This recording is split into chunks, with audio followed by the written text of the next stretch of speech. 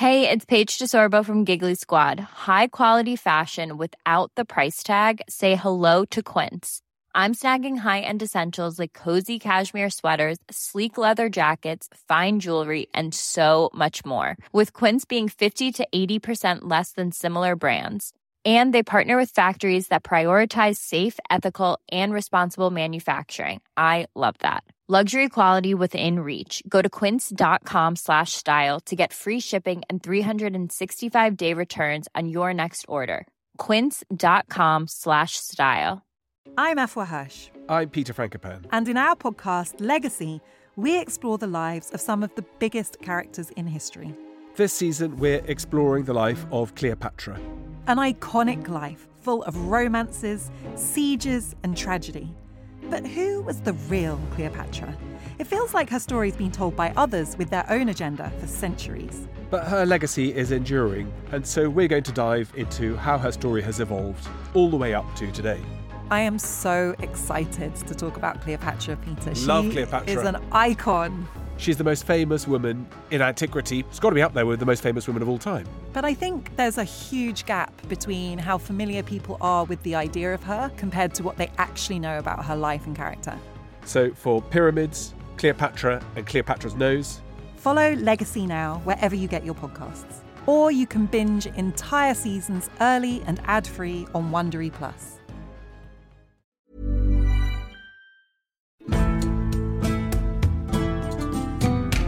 Welcome to this episode of Gone Medieval. I'm Matt Lewis. It's Mystery Month on Gone Medieval, and this is the one I really had to cover, partly because it's fascinating and partly because I knew just the right person to talk to about it. Edward II has a reputation, and we'll get to that, I'm sure, but the mystery that we're going to take a good look at surrounds his death. Specifically, did he really die when official sources say that he did? And what evidence is there to suggest that maybe he didn't? I'm hoping to get as close to the truth as we can with Edward's biographer, Catherine Warner.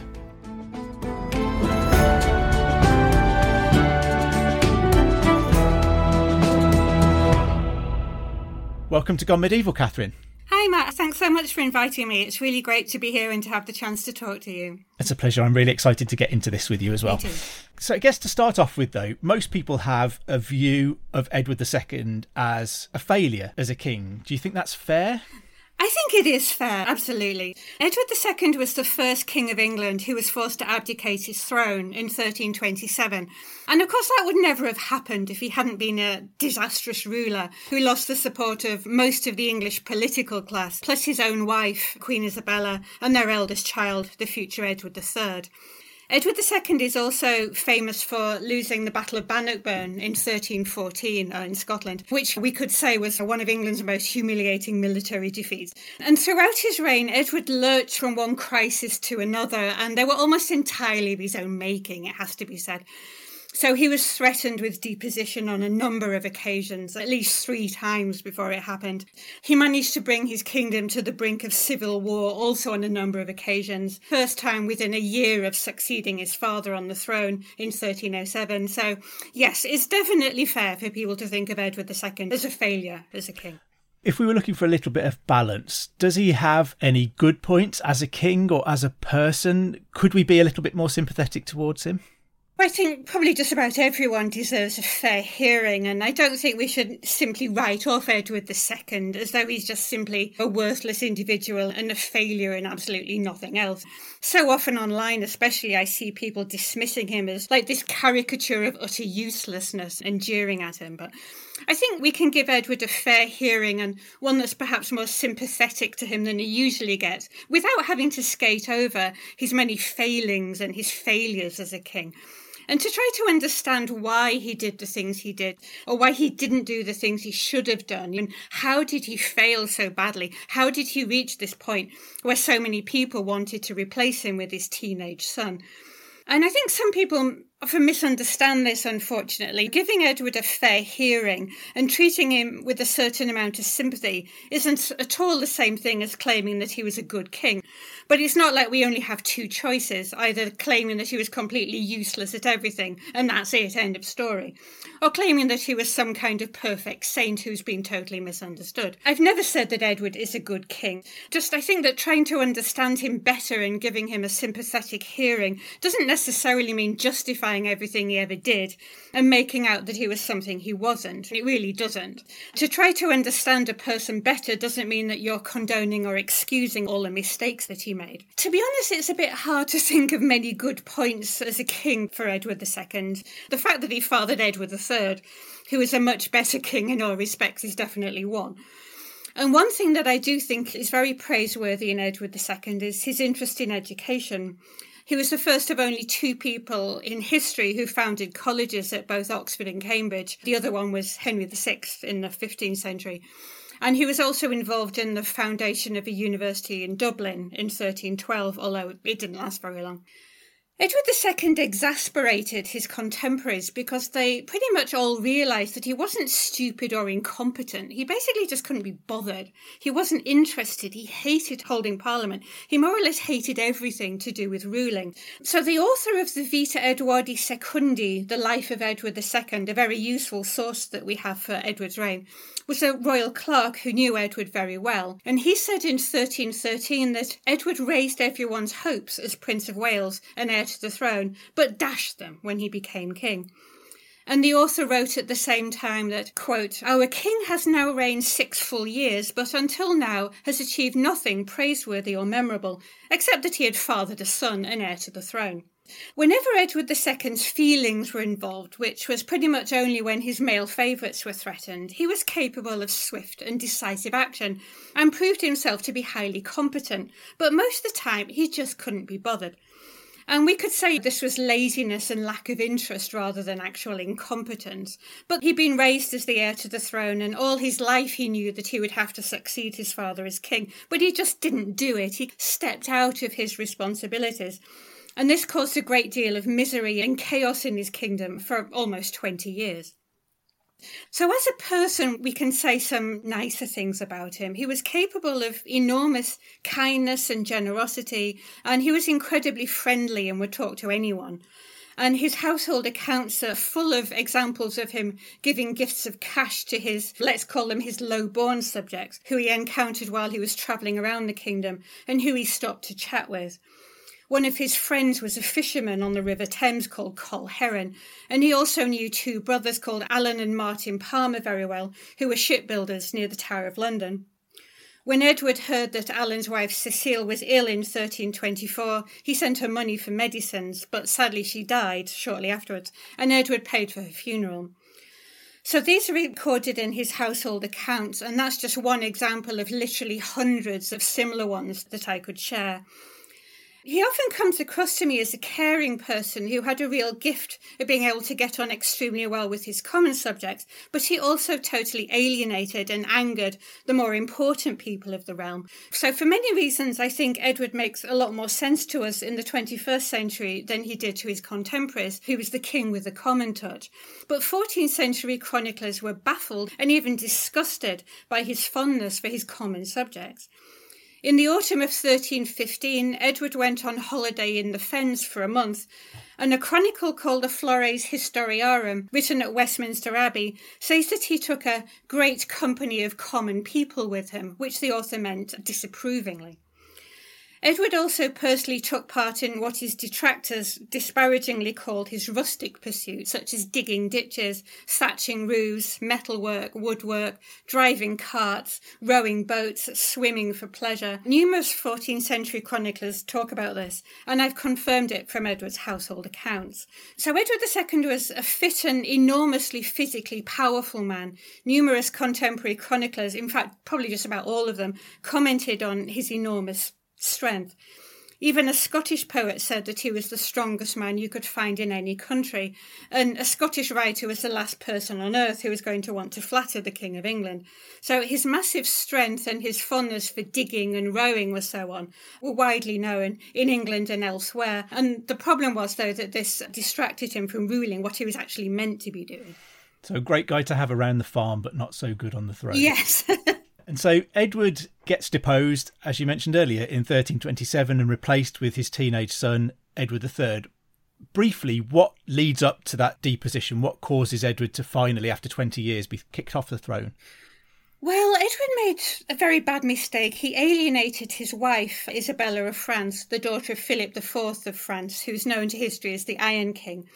Edward and Isabella's marriage is often misunderstood and assumed to have been an unhappy disaster from start to finish, but actually they had a very good and very close relationship for many years, until 1322, when Edward fell under the power of a nobleman called Hugh Despenser the Younger, who was determined to sideline Isabella as much as possible, and persuaded Edward that his loyal wife was in fact his enemy.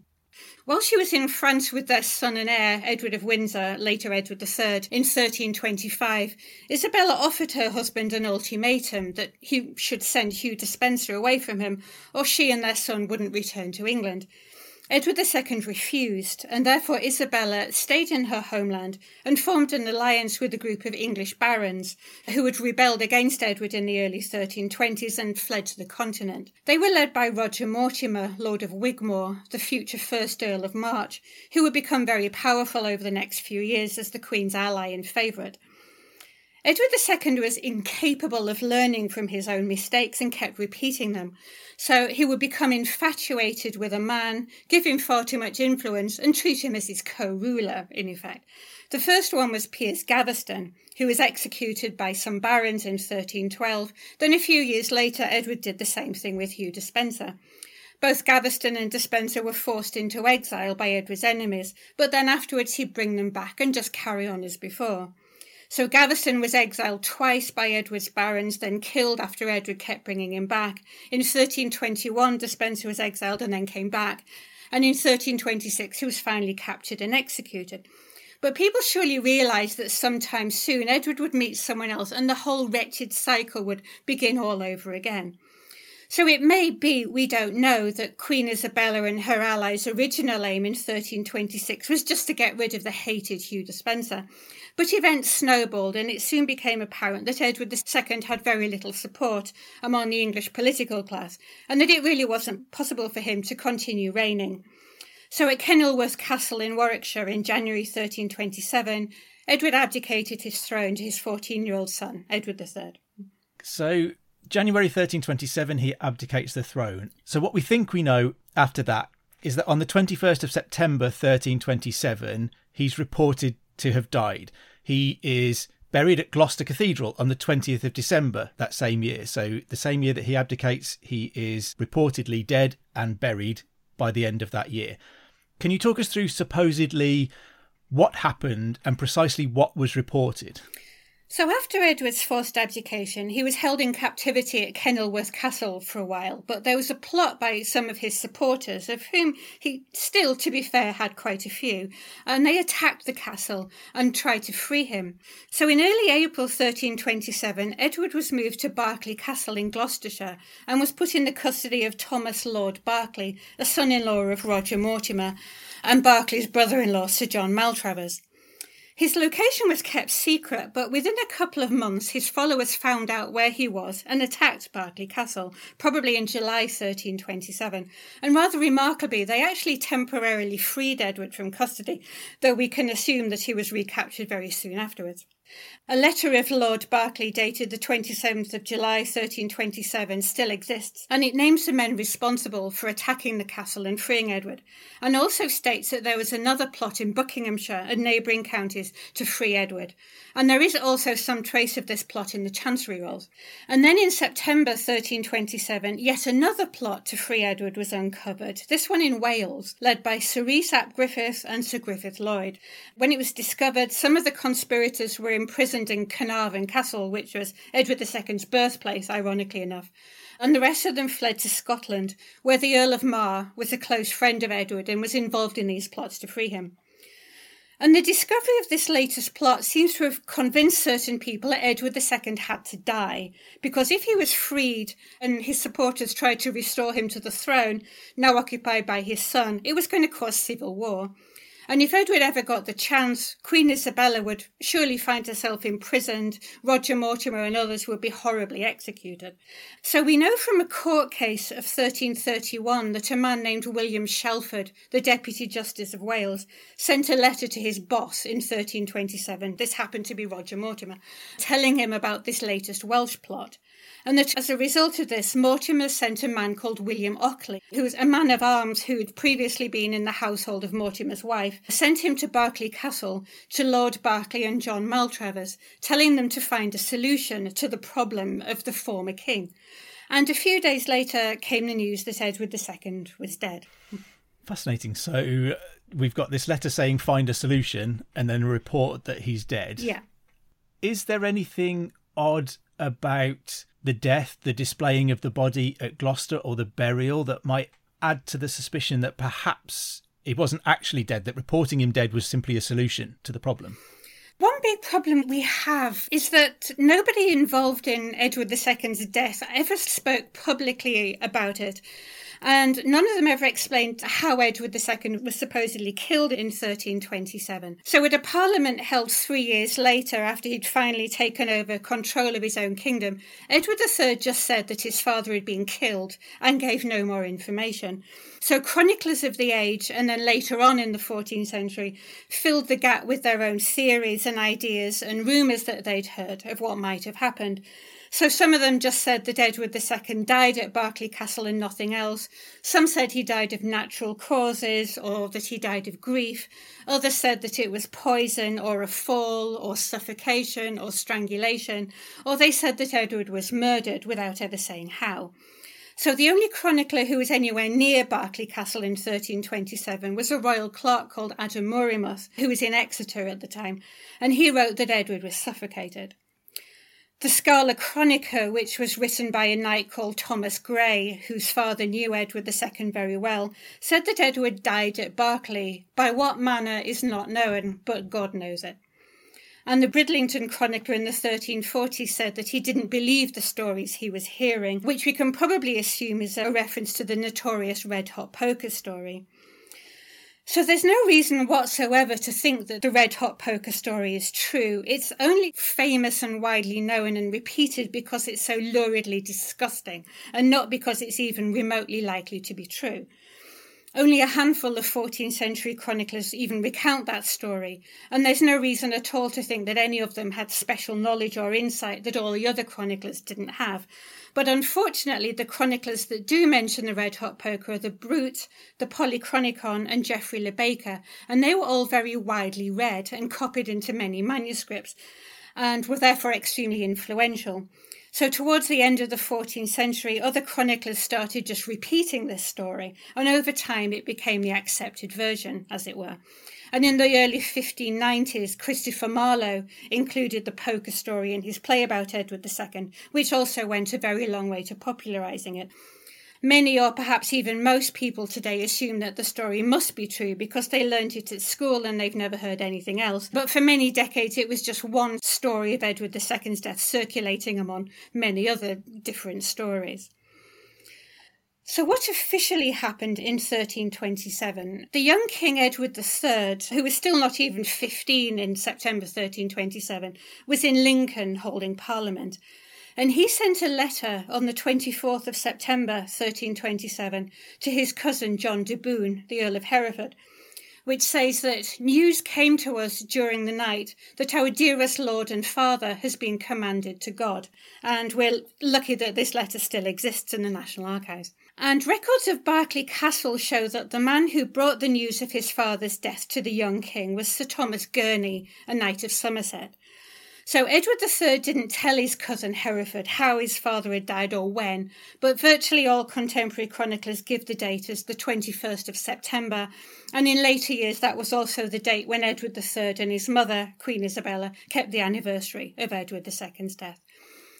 So Thomas Gurney must have ridden very fast to travel the 160 miles from Berkeley to Lincoln to tell Edward III during the night of the 23rd to the 24th of September. And as Edward III had just closed Parliament, there were a lot of very important people in Lincoln, and news of the former king's death spread to them and thereafter spread very fast throughout the country.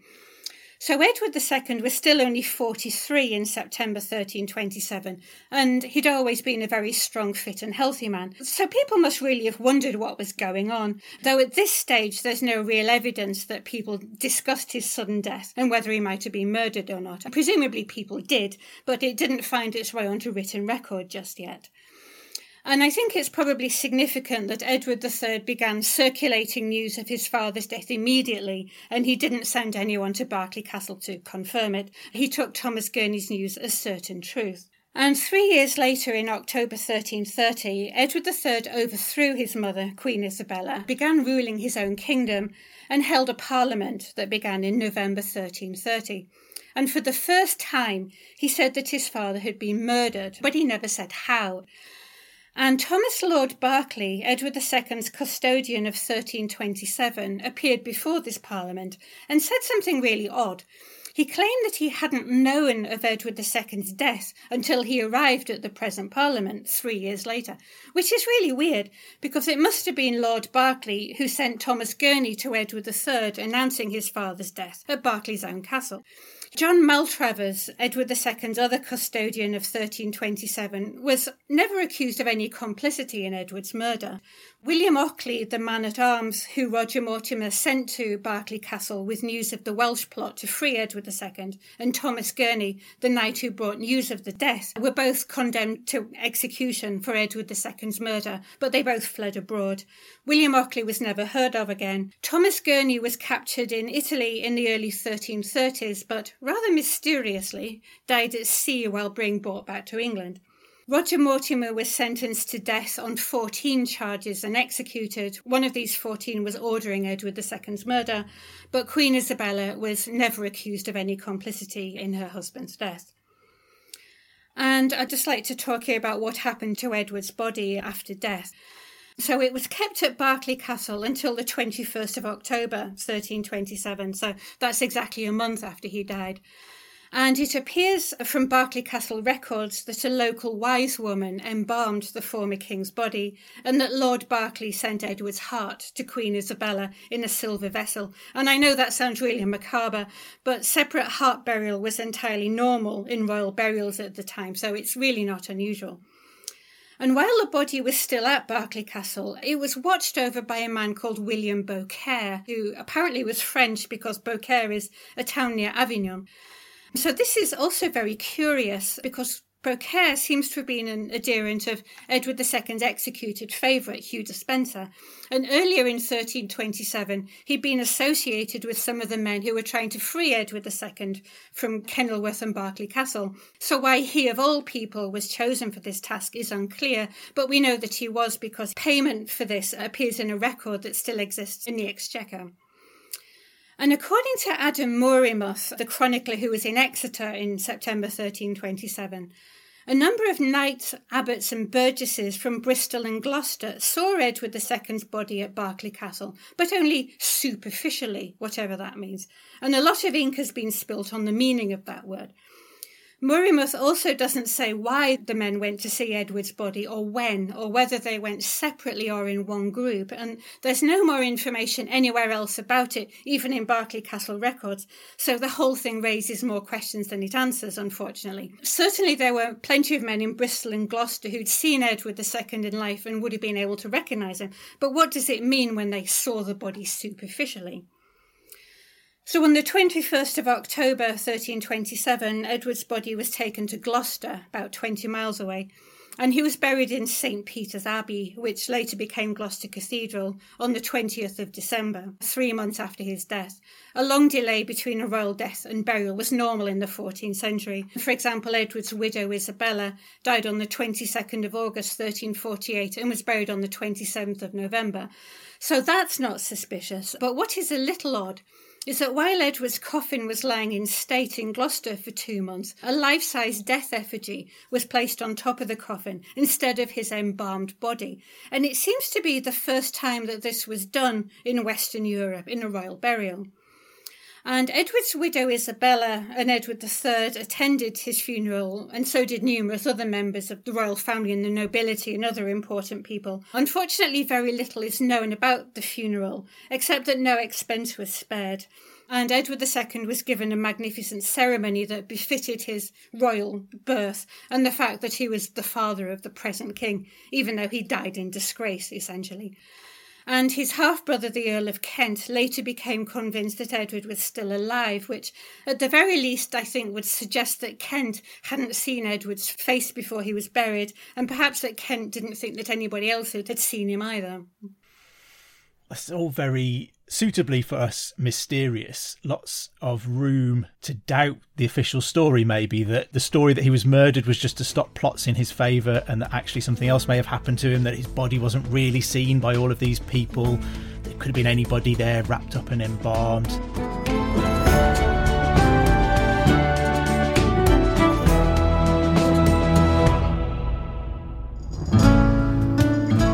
I'm Professor Susanna Lipscomb, and on my podcast, Not Just the Tudors, from History Hit, we talk about everything, from what Queen Consort Camilla could learn from the Renaissance. Really, when we begin to look at queen consorts, we notice that there's a lot of ways that women could have authority through their relationship with the king. To how you should never upstage Henry VIII. You'd have been a very unwise individual turning up to court, probably with a larger codpiece than the king, I suspect. From the real Matawaca, better known as Pocahontas. She's brought and presented to the king and queen as this shining example of what we could achieve. To how to tell someone to get lost. You could say, turd in your teeth. In other words, not just the Tudors, but most definitely also the Tudors. Twice a week, every week. Subscribe now to Not Just the Tudors from History Hit, wherever you get your podcasts.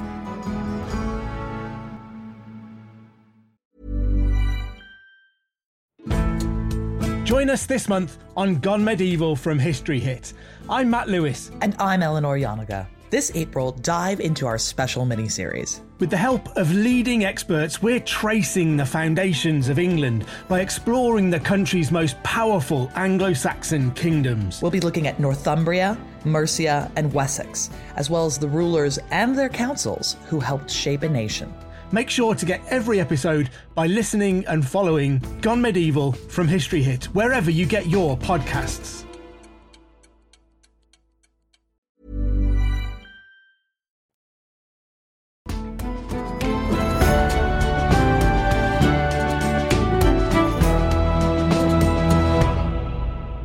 Can you talk us through the evidence that suggests that Edward might have survived beyond 1327? Because there is quite a surprising amount of evidence to support this, isn't there? There is actually, yeah. As I've just mentioned about Edward II's half-brother, the Earl of Kent, this was Edmund of Woodstock. He was the youngest son of Edward I from his second marriage and was 17 years younger than Edward II. And he was also Richard II's grandfather, incidentally, by his daughter, Joan of Kent. So we know from the chancery rolls that Edmund attended Edward II's funeral, but in late 1328, possibly 1329, Edmund became convinced that Edward II was still alive and was being held in captivity at Corfe Castle in Dorset. And Edmund started to put plans in motion to free Edward and even sent him a letter written by his wife, Margaret Wake. This was recorded in the Brut Chronicle in Middle English, though presumably Edward wrote it in French in the original. Edmund, Earl of Kent, was arrested and was put on trial before Parliament, charged with treason against his nephew Edward III in March 1330, and confessed to the plot to free his supposedly dead half-brother. His confession was recorded by the chronicler Adam Murimuth in French. Edmund was beheaded in Winchester on the 19th of March 1330 at the age of 28. The executioner refused to wield the axe and fled, unwilling to behead a king's son, so a common criminal was persuaded to behead him on promise of being pardoned. So this whole thing is really weird, because why did Edward II's half-brother think that Edward was still alive a couple of years later? And a lot of historians act as though Edmund acted alone because they're convinced that Edward II was dead in 1330, not surprisingly. And claiming that Edmund, Earl of Kent, was the only person who thought that he was alive is easier to deal with. And it's therefore often claimed that Edmund must have been stupid and gullible, which actually he wasn't. And it's not really a fair assessment of a man who was killed for trying to help his brother. And one thing that's often ignored is that many dozens of other men joined him in 1329, 1330. And a few years ago, I had an article published in the English Historical Review about Edmund's followers. And so the most important among them was the Archbishop of York, who I'll come to in a minute, the Bishop, Mayor and one of the Sheriffs of London, several other sheriffs, several important lords such as Lord Beaumont, Lord Wake, Sir Fulk Fitzwarren, Sir Ingham Berenger, a few friars, and quite a large number of men who had once served in Edward II's household. And a lot of these men were arrested and imprisoned and their lands and goods seized, and many others fled the country before they could be arrested. So it really does seem that a lot of men believed in 1330 that Edward II was still alive and were willing to act on that belief despite the risks.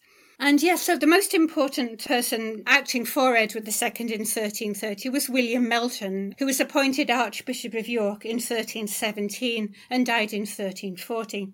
Archbishop Melton knew Edward II very well for most of the king's life.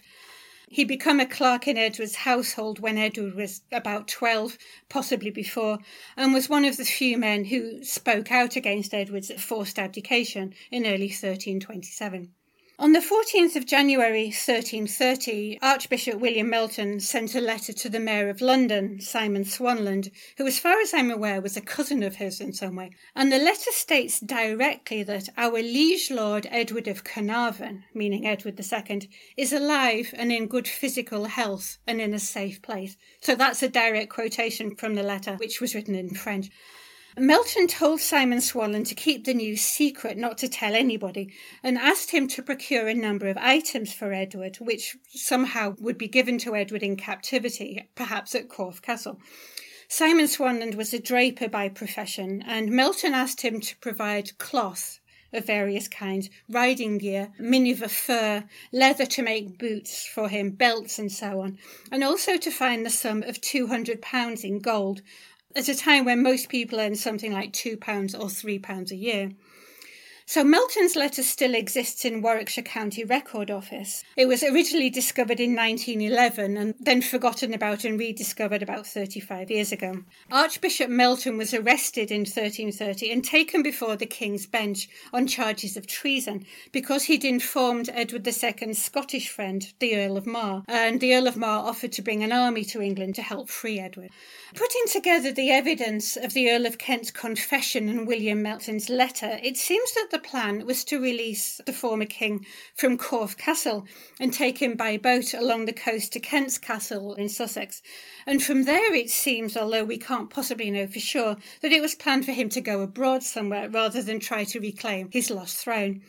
But of course, we don't know for sure that Edward II actually was still alive in 1330. We just know that a number of people obviously believed that he was and started acting on it. And the government of Edward III, who was still underage and not ruling his kingdom, was arresting people in 1330 for saying that Edward II was still alive.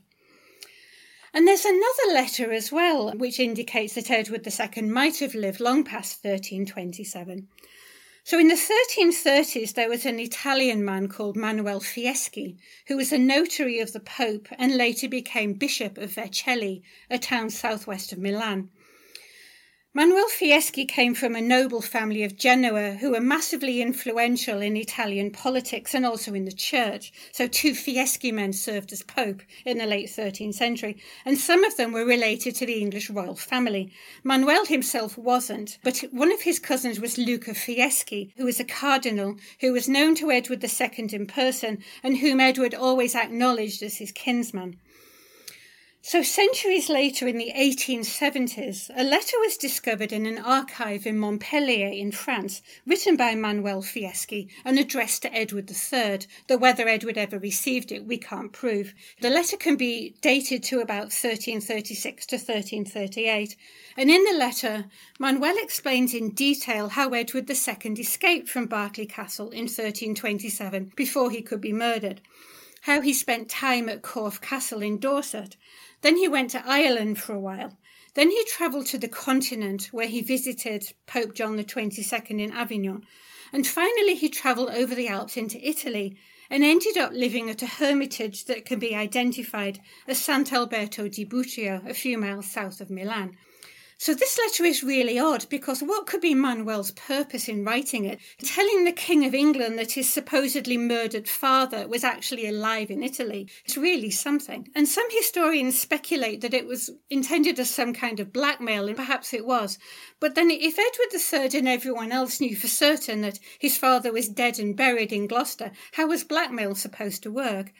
It's difficult to think of a motive for an Italian lawyer and future bishop, who came from one of the most powerful families in northern Italy at the time, to lie to the King of England if Manuel Fieschi didn't believe that what he was saying was true, or think that Edward III might believe that it could be true. And I have friends in Italy who are searching through archives there, hoping to find some confirmation of the letter, and perhaps to prove that Edward II actually did end up in Italy. Though currently, as the situation stands, we can't confirm that the letter is true and based in reality. But it is interesting that a lot of people in northern Italy, even today, are told a story when they're children about a king of England who sought refuge in Italy and died there. No one ever seems to know who this king was or even what century he lived in, but it's a very widespread story. And quite a few Italian people have told me in person that they heard it when they were children. And in the 1920s, researchers found a man of close to 90 years old who had heard this story of the English king in Italy when he was a child. So it's been around for a good long time. And finally, it will just come to the situation of William the Welshman. So in 1337, Edward III claimed the throne of France and spent much of the period 1338 to 1340 outside England, seeking allies against the French. In September 1338, Edward III visited Koblenz in Germany and met the German Emperor, Ludwig of Bavaria, and lots of other important German politicians. So while Edward III was in Koblenz, his own wardrobe account reveals that he received a visit from a man called William the Welshman, who asserts that he is the father of the present Lord King, quote unquote, and calls himself the King of England, father of the present king, quote unquote.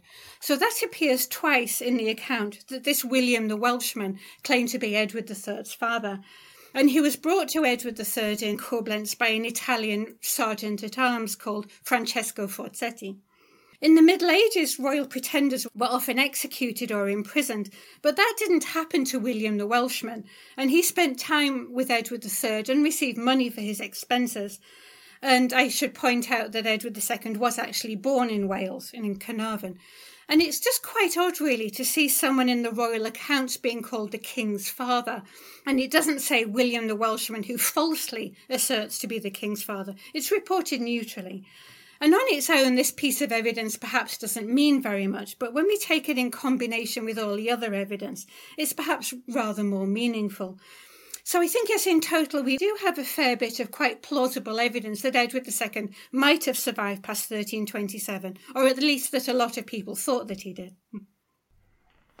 And it sounds like weaving throughout all of those instances, there is the potential for a continuity of idea, of plan, that perhaps there was a desire to make out that Edward II was dead to stop the threats in his favour. He was either moved or he escaped to Corfe Castle. From there, the plan wasn't to make him king again, but to get him to the south coast and then away overseas. He potentially makes it to Italy. Striking William the Welshman is bought by an Italian soldier, suggesting he could have come from Italy. So there is a way in which all of these apparently disparate bits of evidence do stitch together to tell quite a compelling story. Absolutely, yes. I think so. They do in some ways seem to tie together quite well, don't they? Yeah. I mean, as someone who Richard III and the Princes in the Tower is my big passion, so lots of the evidence that's always thrown at Richard III for the Princes in the Tower is every deposed king is always murdered. So for me to think that it's possible that you might put out a story that a king might be dead to stop threats in their name, but what you actually do is whisk them away to safety, and that Edward III could have known that his father was living in Italy, posing him no threat and was willing to go and see him when he's on the continent, maybe not invite him back to England, but it's striking that that meeting takes place outside of England on the continent. All of these things are so fascinating to me because it plays into so many other mysteries and preconceptions that we have about history as well. So I'm going to put you on the spot now. What do you think is the truth about the fate of Edward II? Oh, my goodness. As Edward's biographer and someone who's been obsessed with Edward II for more than 18 years now, I would absolutely love to think that Edward II wasn't murdered in 1327. And I have actually visited the hermitage of Sant'Alberto di Butria, a few miles from Milan. And it's a wonderful place. It's up in the hills, gorgeous views over a valley. It's very peaceful. And I would just love to think of Edward II living there peacefully years after everyone thought he was dead. And given that Edward was such a lover of doing physical labour and so friendly to people of much lower rank than he was, I think it's arguably much more plausible for him, of all people, to have lived such a life than it would be for just about any other medieval king of England. I do realise that without any actual proof other than Manuel Fieschi's letter, this may well be wishful thinking. So if Edward II was murdered at Berkeley Castle in 1327, I just hope that it was done something like he was given sedatives in his sleep and then smothered, so he didn't know anything about it. And I'm absolutely as certain as I can be about anything that the red hot poker story is a myth, thankfully. Yeah, it's good to put that one to bed. I think we'll just get rid of that one altogether and we'll stop talking about that one. I think the idea that perhaps Edward could have been happier living that life in Italy than he was trying to rule England, something he obviously had absolutely no desire to do, is also a fascinating element of this story.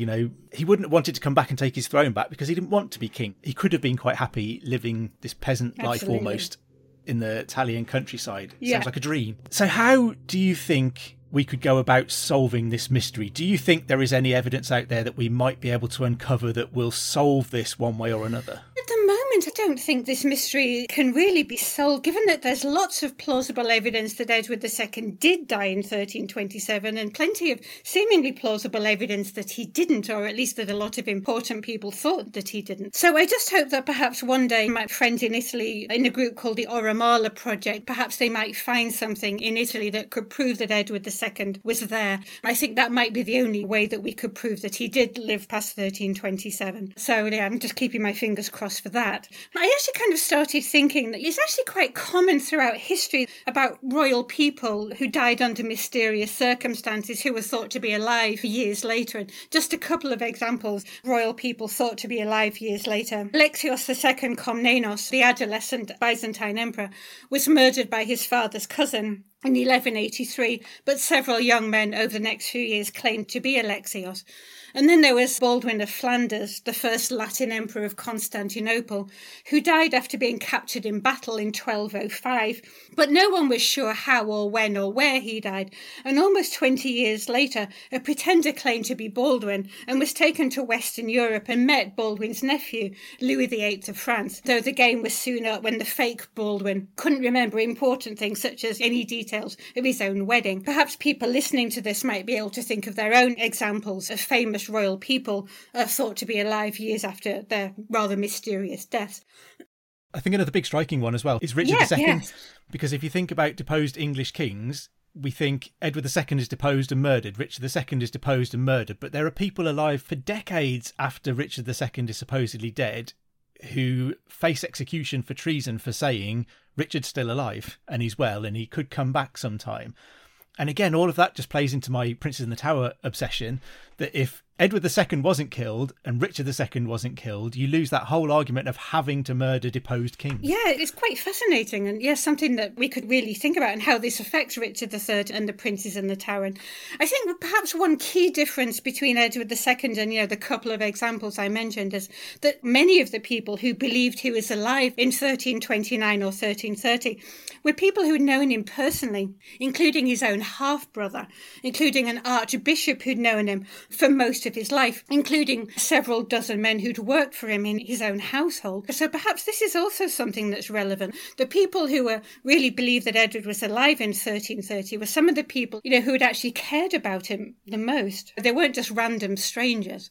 Wow. So it remains a medieval mystery for our Medieval Mysteries month, but we can remain hopeful that perhaps a document will come to light somewhere that will help us get to the bottom of what really, really went on in 1327 and beyond. I really hope so.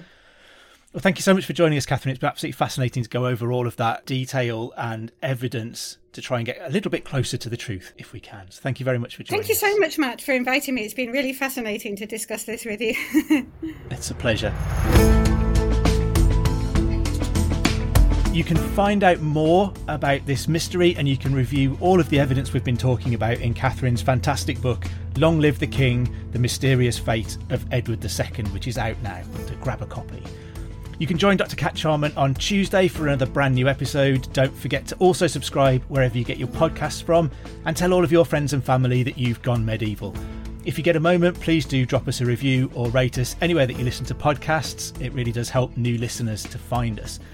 If you're enjoying this and looking for a bit more medieval goodness in your life, you can subscribe to History Hits Medieval Mondays newsletter by following the links in the show notes below. Anyway, I'd better let you go. I've been Matt Lewis, and we've just gone medieval with History Hits.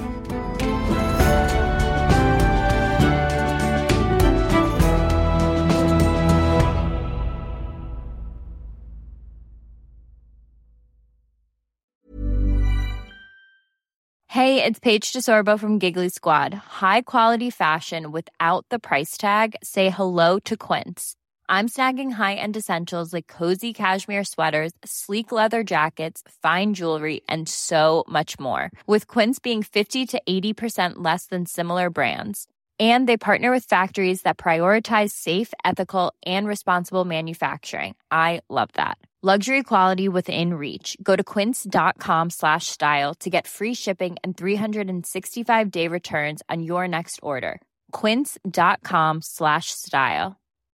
When you need mealtime inspiration, it's worth shopping Kroger, where you'll find over 30,000 mouth-watering choices that excite your inner foodie. And no matter what tasty choice you make, you'll enjoy our everyday low prices, plus extra ways to save, like digital coupons worth over $600 each week. You can also save up to $1 off per gallon at the pump with fuel points. More savings and more inspiring flavors make shopping Kroger worth it every time. Kroger, fresh for everyone. Fuel restrictions apply. Thank you for listening to this episode of Gone Medieval. Please follow this show wherever you get your podcasts. It really helps us out and you'll be doing me a big favour. Don't forget you can also listen to all of these podcasts ad-free and watch hundreds of documentaries when you subscribe at historyhit.com/subscribe. As a special gift, you can also get your first 3 months for just £1 a month when you use the code MEDIEVAL at checkout.